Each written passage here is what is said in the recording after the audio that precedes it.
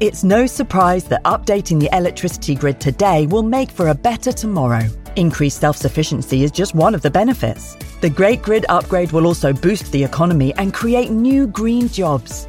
And best of all, you can continue doing the things you love, like watching the latest epic nature documentary or listening to this podcast while caring for the planet too. Find out more at nationalgrid.com. It takes a lot of hard work to make it look easy. This Mother's Day, Duluth Trading Co. can help you give her something that keeps up. Whether you prefer to shop online or in-store, Duluth has a motherload of gear, goods, and gifts to keep her comfortable and capable, no matter what needs doing. With Duluth's problem-solving details and legendary durability to boot, you'll finally be Mom's favorite again. Check out DuluthTrading.com for all your Mother's Day gifting needs. This episode is brought to you by Visit Williamsburg. In Williamsburg, Virginia, there's never too much of a good thing. Whether you're a foodie, a golfer, a history buff, a shopaholic, an outdoor enthusiast, or a thrill seeker, you'll find what you came for here and more. So ask yourself, what is it you want? Discover Williamsburg and plan your trip at visitwilliamsburg.com.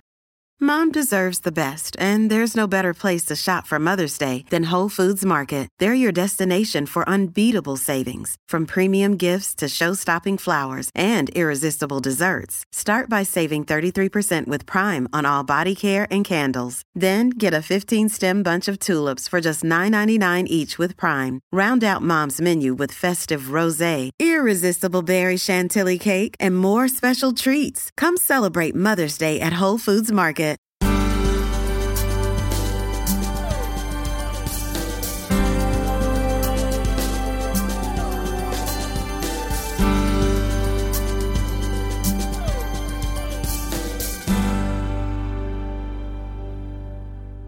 Hello, and welcome to the Country Farm Magazine podcast. We've been putting together another exciting issue this month, and despite the miserable weather, we've all had a chance to get out and about in the countryside. For our cover story, I went up to a very wet and muddy farm in Cheshire to catch up with the busiest man in showbiz, Matt Baker. I wanted to find out how he trained his lovely sheepdogs Meg and Lace. So I got a high jump pole off and I put a tennis ball on the end of it. And she was running to try and grab the end of the tennis ball as I would swing around. We sent Country Farm presenter Jules Hudson into the wilds of Worcestershire to meet native skills expert James Watson and learn how our prehistoric ancestors made tools out of flint. If you strike a piece of flint, that noise would have been heard in camps for, thousands and thousands of years. And while Tim and I were being buffeted about on a windy, muddy Cheshire farm, and Jules Hudson was huddling around a campfire, editorial assistant Abigail White drew the long straw and tucked into 7 prize desserts at the infamous Pudding Club in the Cotswolds, a self-proclaimed medieval banquet with custard. We are trying to have our dinner, but we are also thinking of the 7 puddings we have to try, and quite frankly, it's rather daunting. I'm actually a bit frightened. I think if we weren't doing a hike tomorrow, I wouldn't have liked to come to the pudding evening because I'd have felt so guilty eating 7 puddings in a row. And more from Abigail, Jules and Matt later. But first, Joe and Abigail from the Country Farm Magazine team are here to tell you a little bit more about the March issue. Great Days Out this month focused on prehistoric Britain, with our guide to the country's best stone circles, barrows and hill forts. Julia Bradbury experienced the wild beauty of the Peak District when she joined an archaeological dig at a Bronze Age hill fort called Finn Cop. Lucy Gilmore put together an ultimate guide to the wind-battered ancient tombs, monoliths and stone circles of the heart of Neolithic Orkney.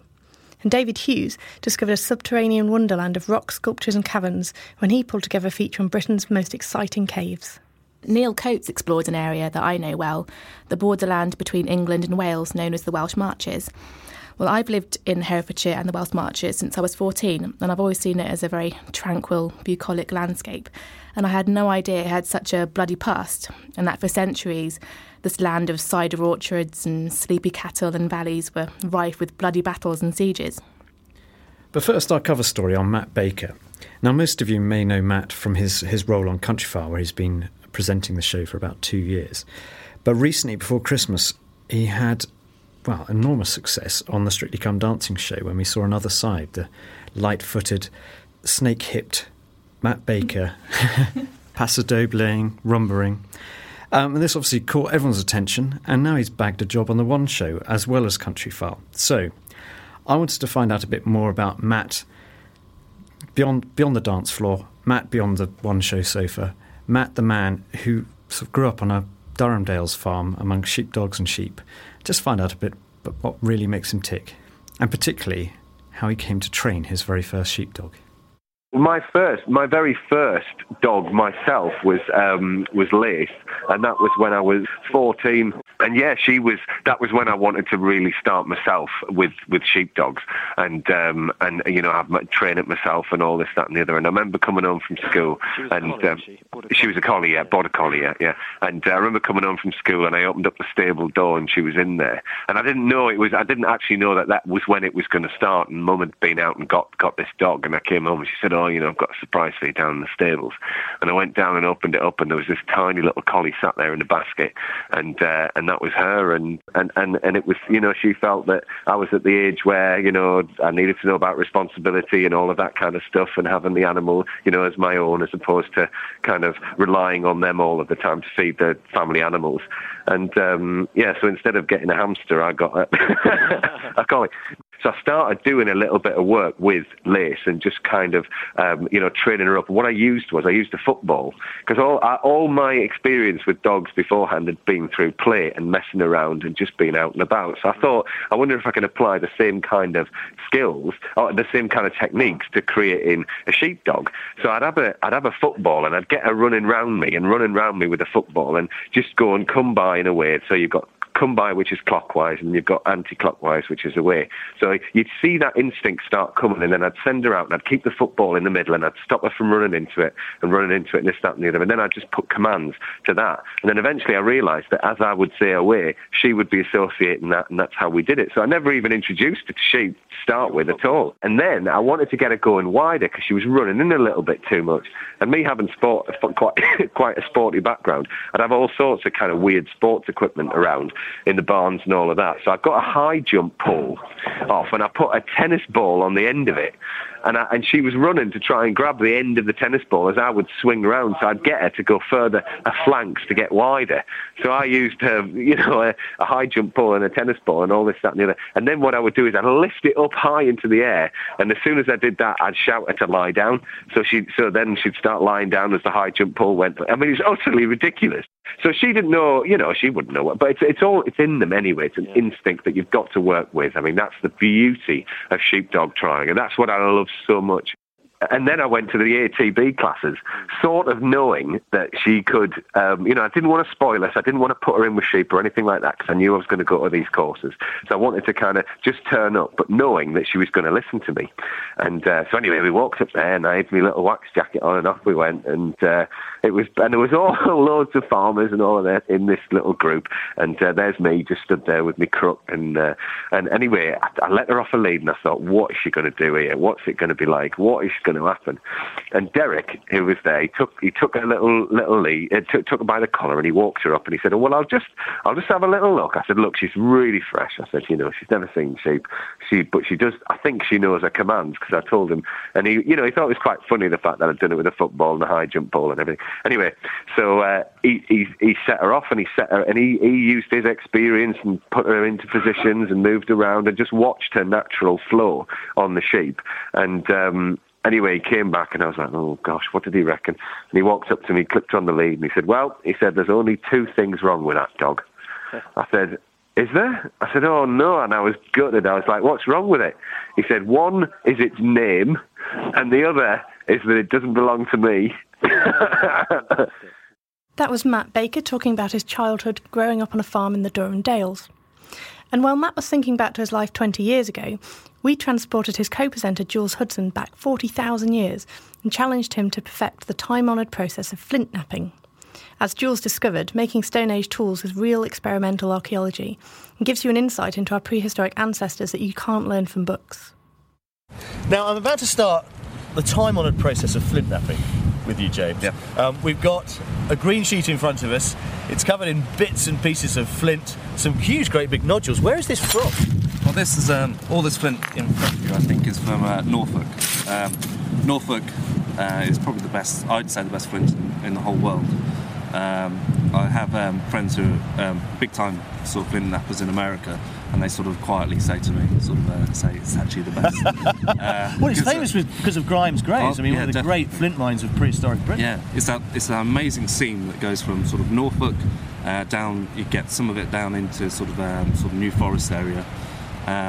But Norfolk is definitely the place. But it's not just an ancient, aren't they? Because flint knappers in Norfolk are still very much in demand for walling and house repair and that sort of thing.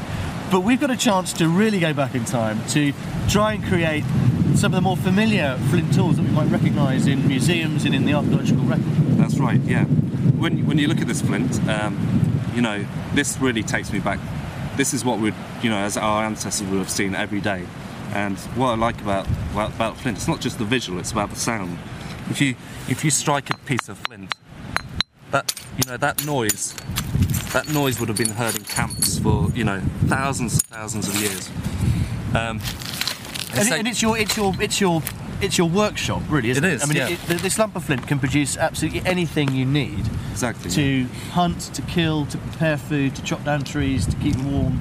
It's your prehistoric sort of Swiss Army knife, I think. You can create whatever tool you want. Yes, that's a very good way of putting it. Yeah. But it's when we think about flint tools, it's we think of those beautiful hand axes, for butchering sort of woolly mammoths, and stone knives and spear points, and all those really sort of advanced sort of flint knapping. But if you take just a flake of flint like this is just a piece that's come off, and I should probably just explain here. What I'm holding in my hand is a piece of flint about, I say 2 inches square. It's in the rough shape of, I suppose, a leaf, really, but it's not been worked in any way at all. One side of it is clearly absolutely razor sharp, and as you say, without any preparation, that will cut anything. That will cut. That you skin a deer with that. You could butcher a whole deer with that. That's all you need. I mean, even a smaller piece, sort of like that, you could, butcher as many animals as you want. And archaeologically, when we find these deposits in the ground, of course, we see just the bits, because often the tool is long gone. Yeah. But it's interesting to try and reconstruct the flakes to see what it would have produced, what they would have produced. I have friends who are sort of archaeologists, and they spend a long time in labs gluing bits together, with buckets full of flint, trying to find what it looked like at the beginning. So what are we going to try and make today? Well, really, the whole purpose of today is we want you to start making arrows. So what I would like to do is sort of show you how to sort of make usable flakes of flint, start scraping arrow shafts, and we'll work with a bit more sort of technical sort of pressure flaking to make tools that you can cut notches and things like that. So what we have here is the tools of the trade. When you're working stone, flint, there's lots of other stones all around the world. There's things like obsidian and novaculite and jasper and jadeite, lots of knappable stones. But in Europe, what we had was flint, and to work flint, it's really hard. It's a hard material. As I said earlier, Norfolk is the best flint. It's you can get such beautiful flint that when you hit it with another stone, it sounds like when you're striking a glass. Well, I'm picking up this hammerstone here, and these. I mean, it's nice to see yours worked. I mean, this is because it is experimental archaeology, isn't it? For sure. But this is the stuff we find in the ground when we're digging up prehistoric sites. So you can just imagine, thousands of years ago, as you say, that's the sound that would have echoed around every settlement in Northern Europe. Yeah, definitely. The stone you have at the moment is what's called a soft hammerstone. So it's a stone, but it's if you compare it to this one, this is a hard hammerstone. Pretty much the same size. What I'm holding, it fits very neatly into the palm of my hand. It's about 5 inches long, about 2-3 inches wide, and very comfortable actually. Yeah, it's got a lovely resonance. Yeah. So the one in your right hand came from Aberystwyth. If you ever, I know it well. Get a nice ice cream and some hammerstones from Aberystwyth. That's interesting, isn't it? Don't tell everybody that there'll be nothing left on the beach. Yeah. Okay. So what we start off with when we work a tool, when we work stone, we start with hammerstones, and then we move on to antler.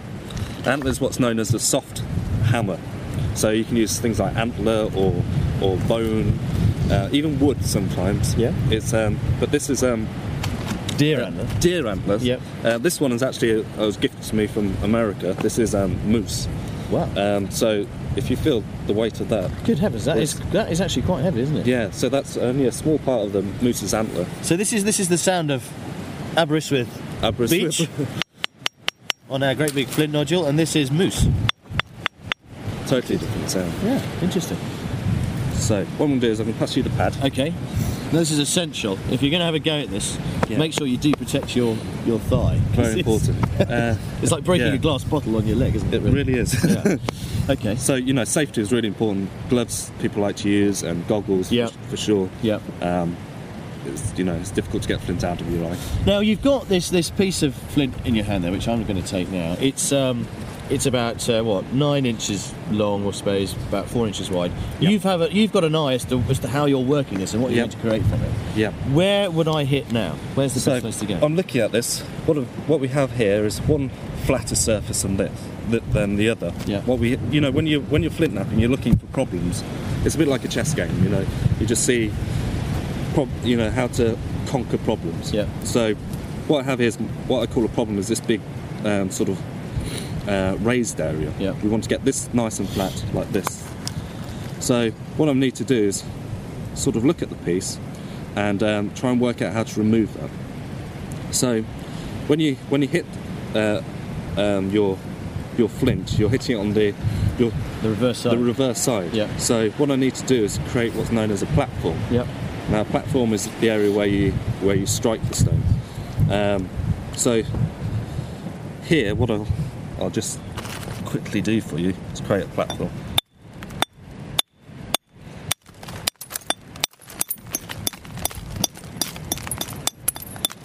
So you've just taken off one of the edges there. Yeah, and just put an oblique angle. I guess what you're trying to do is to direct the shockwaves. That's what it's about, isn't it? Yeah, exactly. So what I've done is I've taken quite an oblique angle, which has created a platform here. So what I need to do now is what's called a braiding, which is just to strengthen the edge. You can either use a special stone, this is a man-made stone, or you can use your hammer stone, just to basically shear off all the loose bits and pieces. So what we have here now is a nice angle for you to hit here, which should come across and take this off. In theory. In theory.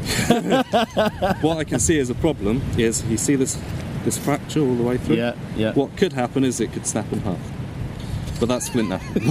Should we see? One way to find out, yeah. So, okay, so I'm going to hold it like that. So I'd hold that on your knee like this. Yeah. And strike here, straight down. Straight down. Try not to hit your knee. Here we go.